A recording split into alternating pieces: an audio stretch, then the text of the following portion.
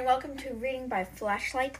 In this episode, sadly, we are going to be going over the last couple of chapters of Around the World in 80 Days, written by Jules Verne. So, in today's episode, there's not too many chapters left. I think there's only like 3.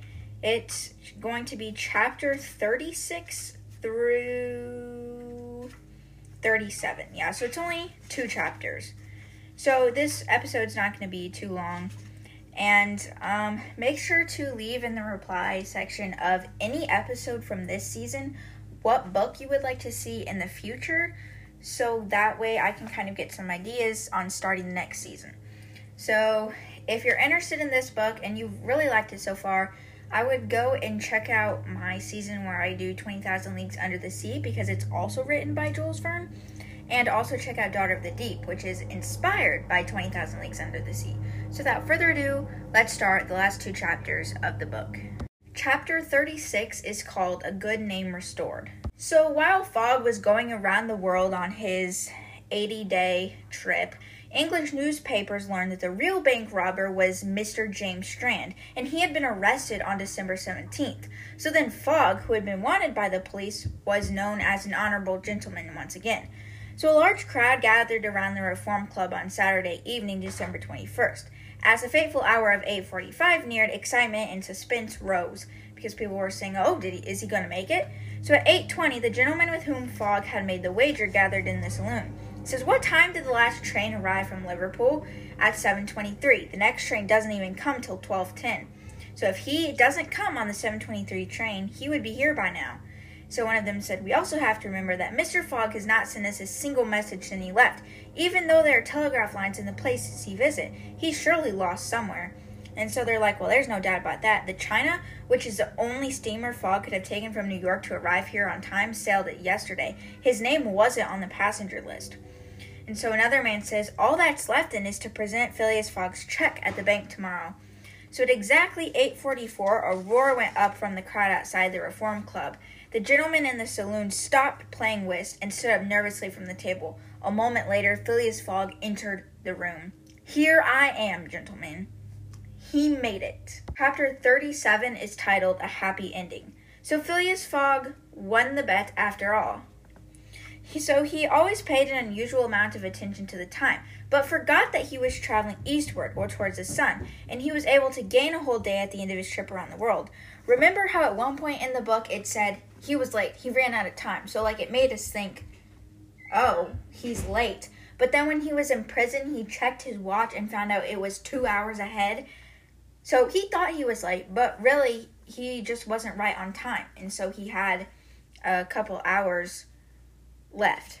So he was able to use that to get there. So Passepartout broke the good news. He returned from Reverend Wilson's house and said, "Master, it's impossible for you to get married tomorrow." He said, "Why?" He said, "Well, tomorrow's Sunday.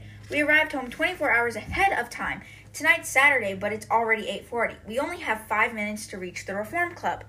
So Phileas enters the club with only 1 second seconds to spare, and he then wins his 20,000 pounds, but had spent almost 19,000 on his journey. His honor at this point meant much more to him than the money, so he divided the remaining 1,000 pounds between Passepartout and Fix, whom he had forgiven. So the servant had to pay the gas bill out of his share, and that was Mr. Fogg's way of teaching him to be more careful about things in the future. So once they settled with the gentleman at the Reform Club, Fogg hurried home to Awuda and said, "Do you still want to marry me?" Like they didn't just decide that yesterday. And he said, "When you agreed to the wedding, you thought you were ruined. Now you are rich once again." And so he says, "Pardon me, madam, but my fortune belongs to you. If you had not suggested a wedding, Passepartout would not have gone to the Reverend Wilson's house, and I would not have found out my mistake and been able to appear on time at the Reform Club." So Phileas Fogg and Awuda were married the following day, and Passepartout, who had saved the bride's life, was best man. And then at dawn the next morning, the servant knocked at Fogg's bedroom door. And he says, "What brings you here so early?" He said, "I just wanted to tell you, sir, that we might have made the trip around the world in only 78 days. "That's true," Phileas said, "if we had not traveled through India, but then I would not have found Awuda." And it said, then Passepartout closed the door and went to begin his daily chores. And that is the end of the whole book. So it is a happy ending, I guess. And in the back of this book, I have the Great Illustrated Classics version of it, and in the back of it they have a map of his trip and shows like where he went. So I guess that's it for the book. This episode was really short. I hope you guys have enjoyed this book. I hope you've liked it. Make sure to check out 20,000 Leagues Under the Sea and Daughter of the Deep if you're interested in more books similar to like this style of writing. Maybe you're interested in the author or just the kind of adventures that happen. So make sure to check out those books. And thanks for listening. Make sure to check out previous seasons if you haven't already, previous episodes, if there's bits and pieces you don't really know what happened in the book. And so make sure to check back in a few weeks, or just always have your notifications on for this podcast so you'll know when I release a new episode for the next season. Make sure to leave ideas for the new season. So that was Around the World in 80 Days. And tell me how you guys liked the book. Tell me what you liked about it, what you didn't like, who's your favorite character. And so I will see you later.